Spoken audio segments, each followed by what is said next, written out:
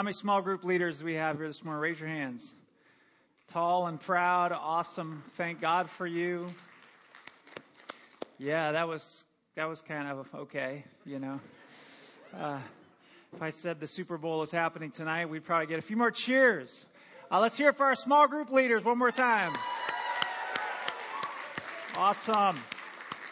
Tonight is the Super Bowl, in case you from another planet and you don't realize what's going on in the world today. How many of you think the Patriots are going to win? All right. How about the Falcons? Sounds like the underdogs might have it. We don't know who's going to win. You may know. Okay. All right. But it's really not for certain who's going to win. But what is certain is how we know who wins the game. And we'll know who wins the game by what? The final score on that scoreboard is going to tell us who's won the game. So my question this morning for you is, what's your scoreboard? How do you know if you're winning? What's your scoreboard? How do you know if you're winning? When Jesus prepared to leave the earth, just before he left, he put up the scoreboard for the disciples. And he said, this is how you can know that you are winning the game. And in Matthew 28:19, he said, go into all the world, therefore, and make disciples. Make disciples. Somebody say disciples. Disciples of all nations. Baptizing them, Jesus said, in the name of the Father, the Son, and the Holy Spirit, and teaching them to obey all that I have commanded. So Jesus makes it very clear what our purpose is on the earth. The church, which is not glad tidings, the church include the people of God. Say, that's me. My primary role in this life is to be a disciple and make a disciple. Okay? That is the scoreboard. And making disciples, as we know, begins with a new birth. Disciples of Jesus are first born or born again, and then they are made into the image of Jesus. We are not born mature. We are born infants. We are newborn babes. We are immature. That is how we are born, and that is how we are born again. And the Bible is very clear that this discipleship journey that we are on begins with a new birth, and then it begins with this process of making disciples or growing up into the image of Jesus. You know, spiritual maturity is simply this. It's thinking, feeling, and acting like Jesus. Thinking, feeling, and acting like Jesus. People who are spiritually mature, grown up in Christ, they think like Jesus, they feel like Jesus, they do like Jesus. And it's our responsibility to help one another grow into that disciple. Acts chapter 2, verse 36, I want to take you to a passage where it all began. This is the birth of the first church, the very first church. We get a picture of what happened, how disciples were born, and then how disciples were made. And it begins with how disciples were born. Peter has just preached this incredible message about Jesus. In verse 36, the very last line of his message, he says, therefore let all Israel be assured of this, God has made this Jesus, whom you crucified, both Lord and Messiah. End of message. And then, verse 37 says, when the people heard this, they were cut to the heart, and they said to Peter and the other apostles, brothers, what shall we do? And Peter replied, repent and be baptized, every one of you, in the name of Jesus Christ for the forgiveness of your sins. And you will receive the gift of the Holy Spirit. The promise is for you and your children, and for all who are far off, for all whom the Lord our God will call. And with many other words he warned them, and he pleaded with them, and he said, save yourselves from this corrupt generation. Those who accepted his message were baptized. And about 3,000 were added to their number that day. Somebody say, wow. Wow. A lot of times we read that passage and we go, man, that's church right there. And it is. but it's just a part of church. It's a picture of what it looks like to connect with God in our services. Jesus is preached. Word of God is preached. We're cut to the heart. What must we do? There's a response. Repent and be baptized. So they repent and they're baptized. Can I tell you, 3,000 people were baptized that day. 3,000 people were added to the church that day. How do you go from 120 in the upper room to 3,000 people? How many of you know if we had that kind of growth, we'd have some big problems around here? All right. We might need a few more baptismal tanks. We might need, can I tell you, we almost had 100 people baptized in the month of January. Isn't that incredible? That's awesome. Thank God for that. See, what we just read, we get excited about. We get excited about people getting saved, people getting baptized, and we should get excited. But it's like the kickoff of the football game. We're just getting started. A lot of times the ball's kicked off and everybody's cheering, yeah, this is awesome. And then we walk away from the game. It's like, wait a minute, we're missing the rest of the game. That's just the kickoff.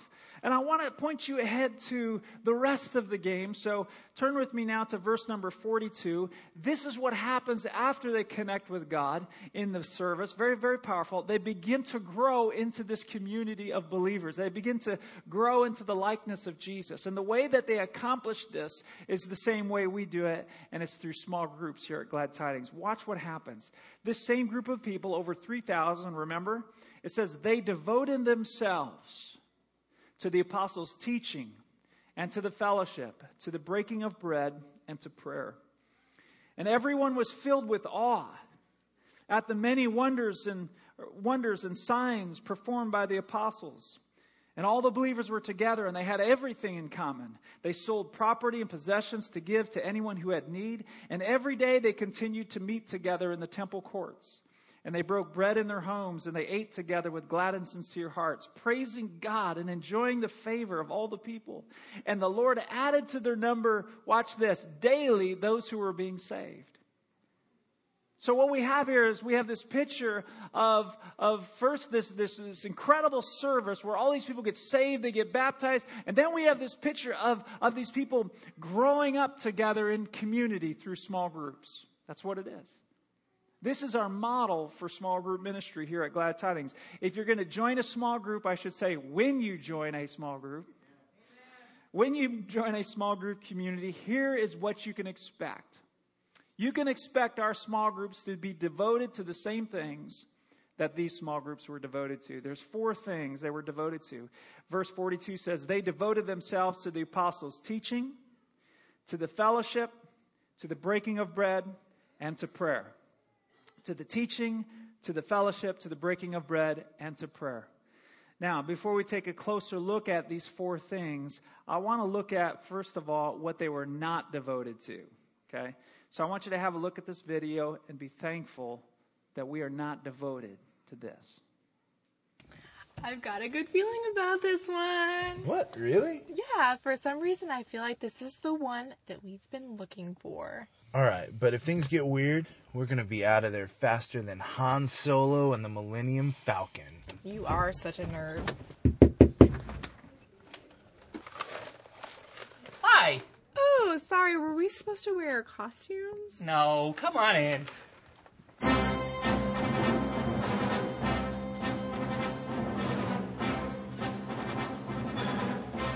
May the Lord be with you.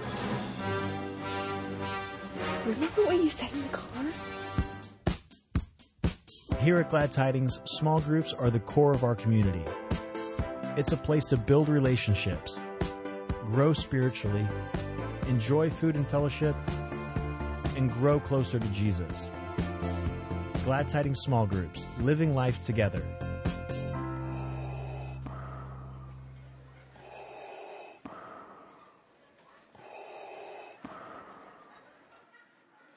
All right. So that's a great picture of what we're not devoted to in our small groups. Here are the 4 things we are devoted to. The first thing that we're devoted to in our small groups is teaching. Teaching, okay? The Bible says in verse 42, they devoted themselves to the apostles' teaching. apostles' teaching is at the very top of the list of what they were devoted to. Why is it that the first thing that the Holy Spirit inspired Luke the physician to write here is what they were devoted to, being the apostles' teaching? Why is that?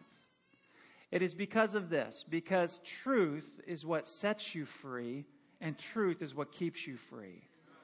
And so right up front in this community, these small groups, they were devoted to truth, teaching the truth of God's word. And the Bible says they were devoted to the apostles' teaching, right? This was before the Gospels were available in written form.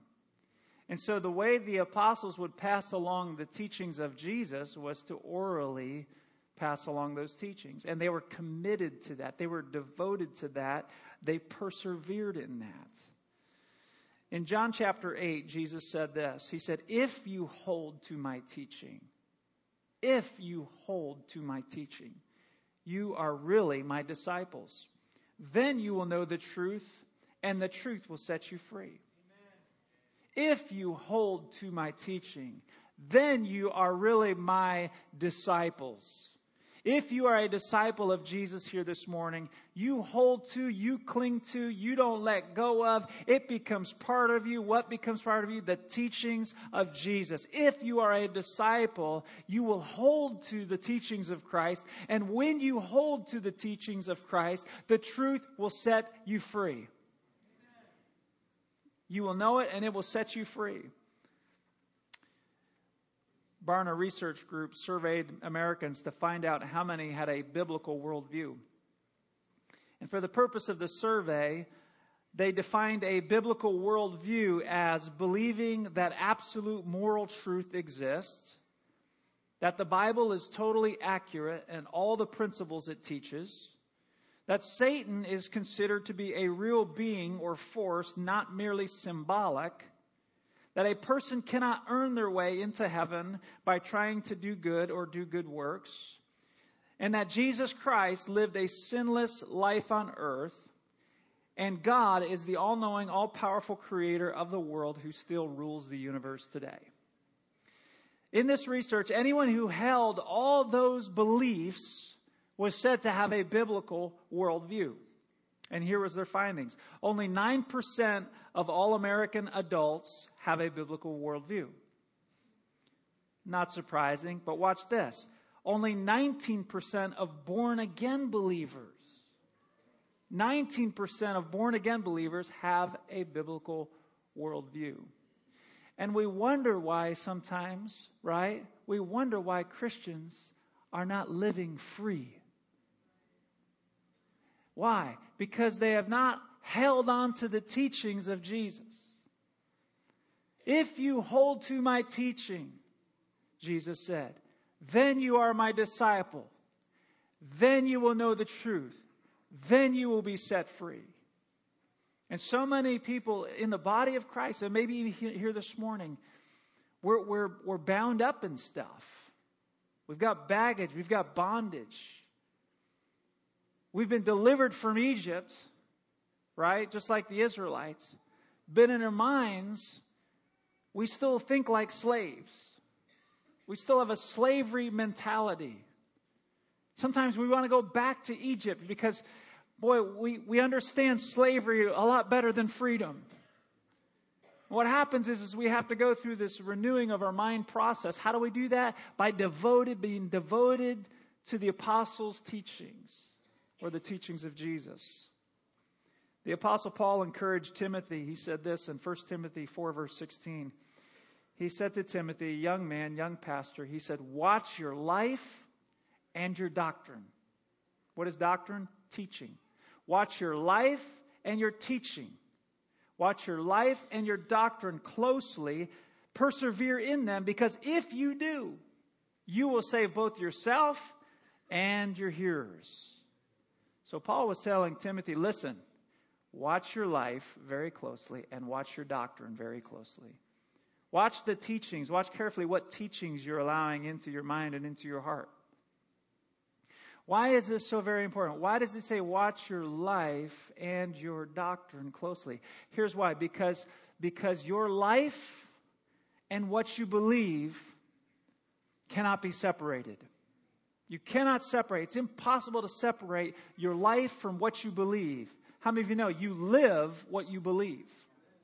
So if you don't like your life, examine what you believe. You can say, well, I got to change my life. No, you got to change what you believe first about God, about yourself, and about others.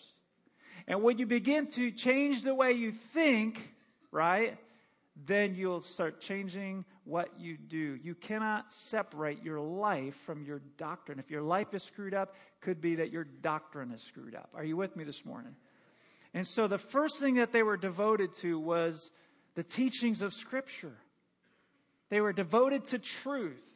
They were saying, we've got to have truth. We've got to have truth. Let that be the standard. Okay, so the second thing that they were devoted to in their small groups, and that we're devoted to in our small groups, is fellowship. Fellowship is much more than Starbucks with a friend. Okay, Starbucks, yeah. Fellowship is, what it literally means is participation. To have fellowship with somebody, you're participating in their life. You're sharing their life with them. Okay? God created us for participation. He created us for community. When God was creating things, the first 5 days of creation, He would create the animals and He would say, it is good. And then when He created man on the 6th day, He said what? Very good. I want you to turn to a man who's sitting near you and say, very good. Now, that was really awkward, wasn't it? Awkward moment. Unless that was your spouse, right? That was an awkward moment. Okay. Let's see if we can reverse that, fix that awkward moment. So God says, very good when He made man, but then He said something that just seemed kind of strange. Then He said, not good. Something is not good. He said, it's not good that man should be alone. Very interesting word. Adam here is experiencing this incredible relationship with God. There's no sin, there's no shame, there's total oneness there. Yet God uses the word alone to describe Adam. But God's right there. But God says, no, Adam, you're alone. Can I tell you this morning, we have a need for community. We have a need for participation that God Himself will not meet. We have a need for participation, community with one another, that God Himself says, I will not meet that need.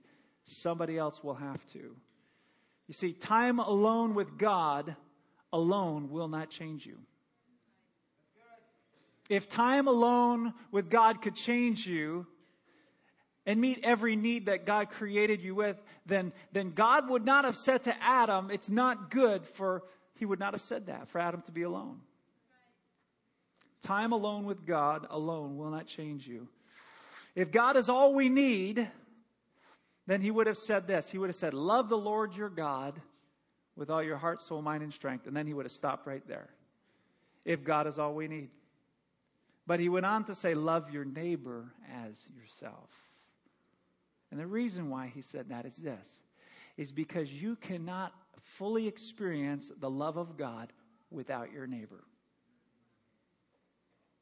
You want a revelation of God's love, but you want it in your prayer closet. Now, I don't want to go to a small group and, open up my life and say what's going on. You're going to limit the revelation of God's love in your life. Because part of how God reveals His love to us is through the people around us. It is not good for man to be alone. Research tells us that 2 out of 10 men have healthy relationships where both parties trust and are committed to each other. 2 out of 10 men have that kind of healthy relationship with another human being. In contrast, 6 out of 10 women have that kind of relationship. Somebody say, it is not good. It is not good. All right, Tana Heineman is our small groups director here. She's doing an amazing job of directing our small groups. And I've asked her this morning to just tell her small group story about what it means to have fellowship or participation with other believers. Tana, thanks for coming. Thanks, Pastor Walt. Good morning. So like Pastor Walt said, I'm the small groups director here, and having been given the opportunity to reflect on my life here at Glad Tidings and what God has done, it makes sense that I really, really love small groups, and I hope that you catch that in this little moment here. But when I showed up here 24 years ago, I was 19, single, and pregnant, and had kind of made a mess of my life. And I kind of thought I knew how to make it better. I'd kind of grown up in a Christian home, but things just weren't going so well, and I thought that maybe I knew better how to do this relationship with God thing than the other people around me, and obviously that wasn't true. And so I showed up here at Glad Tidings and got plugged into what then we called home fellowship groups, and that's where the turn in my life happened. You know, listening, Pastor Walt said that we were saved from Egypt, but we still had a slave mindset. And I had given my heart to the Lord, and I had started the transition of changing my life. I had changed my life, but I didn't know how to really walk that out. And one of the biggest things that needed to change was who was talking into my life, who I was hanging out with, the community that I was with. And so getting plugged into small groups here changed who the voices were that were feeding into my mind, and how I was going to live my life, and how I was going to change the life that I had created for myself. And so that's where small groups started. And one of my favorite parts about small group is that one night I had to wrestle with, do I go to small group tonight, or do I go out with this super cute guy that just called me and asked me out that doesn't go to Glad Tidings? And that guy's standing right over there. And I said yes to the date. So you might meet somebody through small groups. Although he wasn't in my small group, he made me rebel and skip it that night. But I don't regret it. And fast forward, you know, now we're married and we're here at Glad Tidings, and again, we know who Jesus is, but it's a lot harder to change our thinking when we're just trying to plug away on our own and trying to figure this out and raise kids, and it was just not going like we thought it was supposed to be, this grand and glorious, you know, I've been saved kind of moments. And so we spent, when we were married and we kind of started I don't remember how long we stayed out of small groups, but we've been in small groups pretty much the whole time. And God used people in our lives because we were devoted to the apostles' teaching and fellowship. That's where the change started to happen for our marriage. Because we were willing, that we wanted to, I looked up devoted this morning. I actually wrote it on my hand. And it says, concentrating on a particular pursuit as if by a vow. And that's kind of where we went. We said, we're not going to repeat the cycle in my family. There's no marriages that are intact in my family. There's broken homes for generations in my family, and we were not going to continue that. And so we actively pursued, as if like a vow, we're going to do it different. And we plugged into small groups, and small groups is scary. I'll be honest about it. We can come here and nobody knows what's going on in our life. You get in small group, you start having people who are asking about your life and starting to teach you how to apply the Word of God and change your life. And that's where it gets real. But I knew that I wanted real more than I wanted what I had. And so that's where small groups saved my marriage. I am here today saying that in June we will celebrate 20 years being married because of small groups.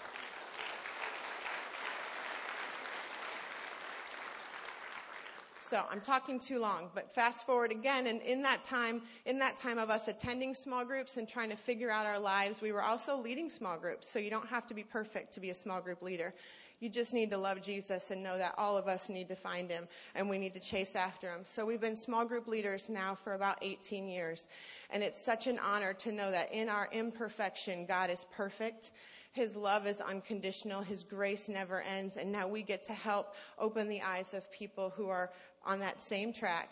And they get to come alongside and become our family and do that along with us. And it is such an honor. Now you know why I would be the small groups director, because I want that for every single one of you that's in this building. Awesome. Thank you, Tana. I may have to have you come back up here so I can use your hand to, understand what devoted means. I met my wife in a small group, by the way, if you didn't know that. So if you're single here, God is speaking to you this morning. Hey, this Wednesday night is Group Link, if you haven't picked up on that, at 6:30 p.m. in the Kids Auditorium. So prayer meeting will happen here. If you're part of a small group, you can come to prayer meeting. If you're not, come to Group Link. We've got over 40 small group leaders that are going to be there, and we're going to help you find the group that fits for you. And so that is exciting to me. Thank you, Tana, for helping us understand what it looks like when we are devoted to the fellowship, to participating, sharing in one another's lives. The third thing that we are devoted to in our small groups is to the breaking of bread. Breaking of bread. In the New Living Translation, it says, and to sharing meals, including the Lord's Supper.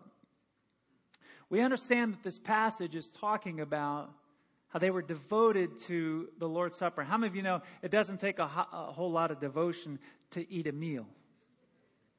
Right? They were devoted to a very special meal, the Lord's Supper, or what we call communion now. And we just celebrated that earlier this morning in the service. So the question is, why were they within these communities of small groups? Why were they devoted to communion? Did they actually break bread and drink the wine, drink the juice, right? Don't get nervous in the service. We serve juice. It's not wine on Sunday morning, right? So what it is why did they do that? Why did they take time to celebrate that communion? Before Jesus went to the cross, he celebrated the Last Supper. It was the Passover meal with his disciples. Very familiar passage. And we know that the Passover meal was the meal that the Jews celebrate every year to remember to remember the night that death passed over every home that had the blood of the Lamb sprinkled over the doorposts and the lintels of their home. It was called the Passover. And so there was this meal, the Passover meal. And Jesus is having this Passover meal with his disciples. And it was during that Passover meal that he revealed that he was the Passover lamb. And it was during this meal that he established a new covenant in his blood. He said, I am the lamb. I am the Passover lamb. And it's my blood, when it's applied to the doorpost and lintel of your heart, that judgment, that death will pass over you. Okay. Paul said it like this in 1 Corinthians chapter 11, verse 25. He said, in the same way, after the supper, referring to the Last Supper that Jesus had with his, after supper, he took the cup, saying, this cup is the new covenant. In whose blood? In my blood, he said. In my blood. Do this whenever you drink it in remembrance of me. So let's talk for just a moment about what a covenant is.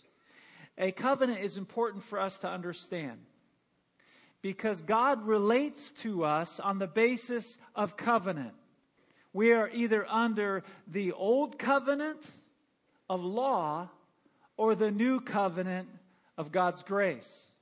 So we have to understand what covenant we are under. Here's what a covenant is. A covenant is an agreement between two parties. A covenant has terms and conditions that both parties agree to keep. And a covenant always involves the shedding of blood. The old covenant is an agreement between God and man. And we enter into that covenant with God by being obedient to the laws that God gives us. And we know that the penalty for breaking those laws is what?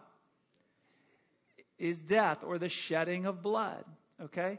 So we know that God provided a sacrificial system in the Old Testament under the Old Covenant where instead of our blood being shed for our sins, the blood of bulls and goats and lambs, their blood was shed.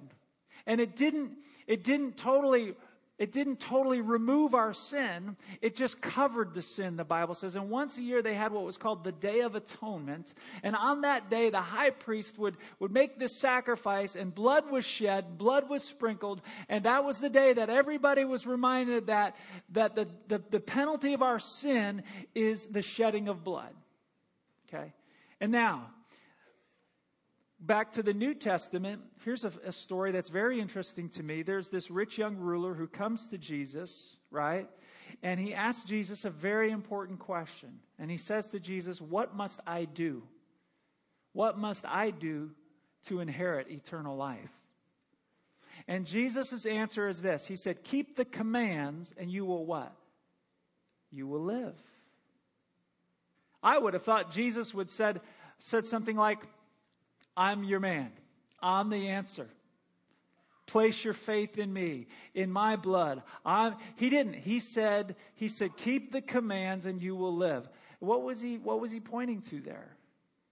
He was pointing to the old covenant. He was pointing this rich young ruler back to the old covenant and saying to him, listen, if you want to live, if you want to have eternal life, keep all the commands, keep all the laws of the old covenant. What was Jesus doing? He was setting this man up, wasn't he? He was setting this man up for failure. He was trying to point out to this man that the old covenant, it doesn't save us. It just reminds us that we need saving. And so Jesus is saying here he says, we've got to have a better covenant. The old covenant can't save us.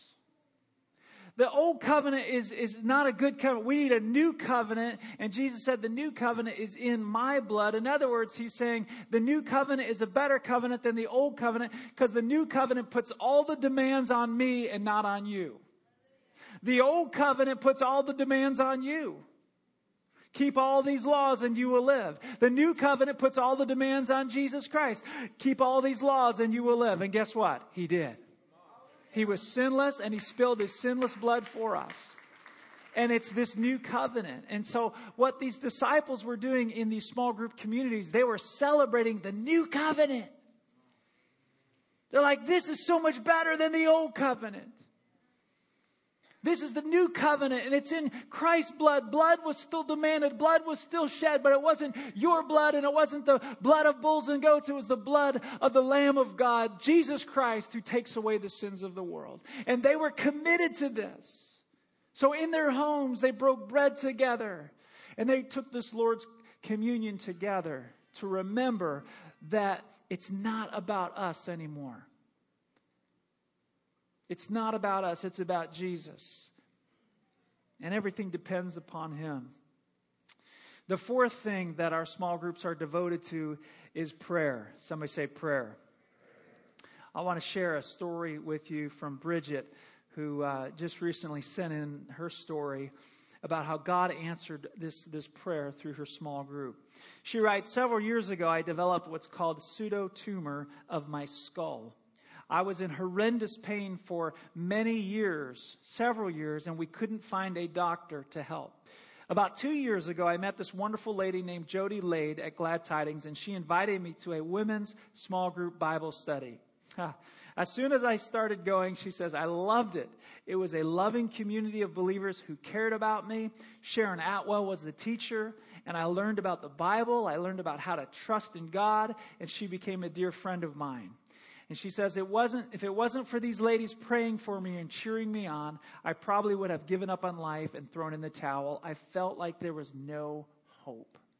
How many of you know that when you are alone, it feels like no hope?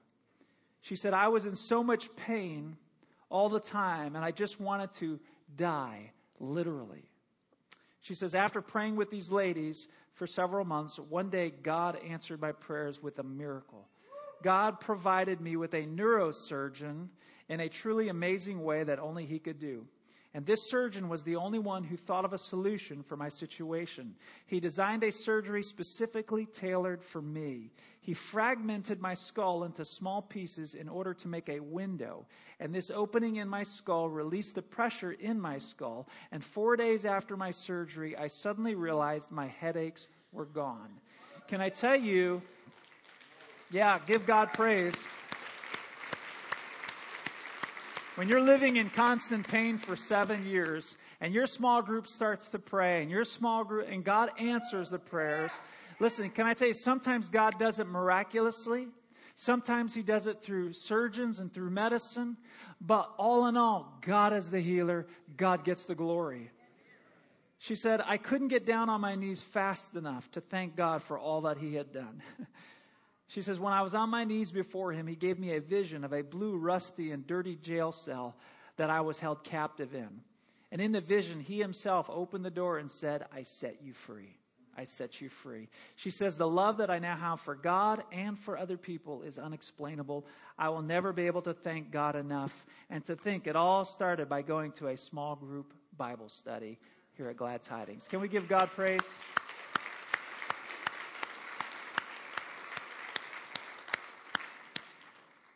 So at Glad Tidings, what do our small groups do? What can you expect? You can expect them to be devoted to the apostles' teaching, to the fellowship, to the breaking of bread, and to prayer.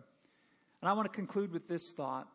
For us to understand the context of this devotion, we have to understand historically what was going on in the world that day. The first church began during a time of political and religious persecution. Political and religious persecution. Rome was in political power, and Judaism was the religious power. It was the religion of the Jews. But Judaism was not Christ-friendly, not at all Christ-friendly. Remember, it was the Jews, not the Romans, that demanded that Jesus be crucified. The Romans physically nailed him to the cross, but it was the Jewish people.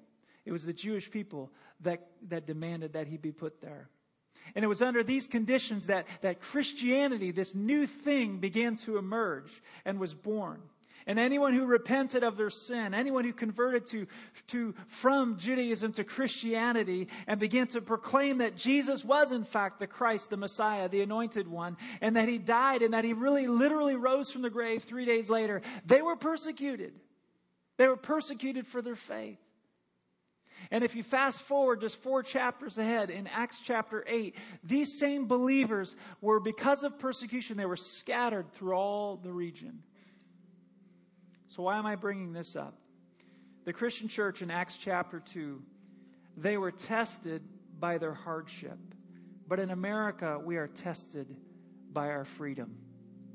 And my question to you this morning is, how will you use your freedom? How will you live it out? You have the freedom to be devoted to almost anything you want in this country. Hardship is what drove the first church to be devoted to the apostles' teaching, to the fellowship, to the breaking of bread, and to prayer. My question this morning is, what will drive you to do the same? What would happen in your life? And what would happen in the life of God's church if you were devoted to a small group community? If you were devoted to teaching and to the fellowship, to the breaking of bread and to prayer? What would happen? I'll tell you what would happen. Exactly what happened in Acts chapter 2, verse 42 through 47. Everybody was filled with awe. There was these signs and wonders, miracles going on. Everybody was living sacrificially and generously. Nobody had needs. They were taking care of one another. They were eating together with glad and sincere hearts. They were praising God. There was great joy. God was doing some amazing things, but I love how it ends. Because they were devoted to living in this kind of community together, people took notice. And the Bible says that God added to their number every day. Every day, those who were being saved. Whether church was scheduled that day and they had a service, whether they had an altar call that day or not, whether it was a Monday, a Tuesday, a Thursday, a Friday, a Saturday, every day God was adding. You know why? Because this community was amazing. The people on the outside were going, I want to be part of that. There was life going on there. I thank God for our ability to connect with Him in our services. I thank God for our amazing team and our worship team. I thank God for the Word of God. I thank you for the presence of God in this place. Thank you, Lord. I thank God for all of that. But guys, it's just the kickoff of the game. It's just the beginning of the game. And if you step away after the kickoff, you miss the rest of the game. And I'm asking you to engage in the game called community, where it's play by play, right? It's yard by yard. And it's how we grow. There's this born-again experience. It's beautiful.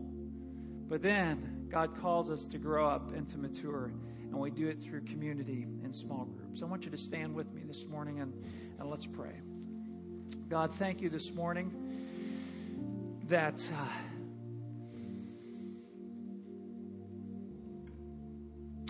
your word is so powerful.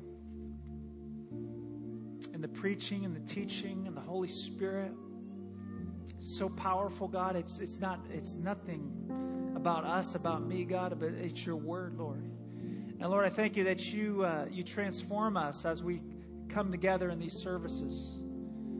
And God, I thank you that you continue to transform us as we grow in community. I pray that you would help each one of us move towards that community. Help each one of us to be devoted, God, to growing in community. And Lord, we just bless you this morning in Jesus' name. Amen. Amen. I'm going to invite our prayer workers to come this morning. If you'd like prayer, they're here to pray with you. Also, if you're here today and you realize that you're under the old covenant still, the old law, and all the demands are on you, and you realize that you want to put your faith in Jesus Christ and the new covenant in his blood. If that's you this morning, I encourage you to come and pray with one of our prayer workers. God bless you this morning.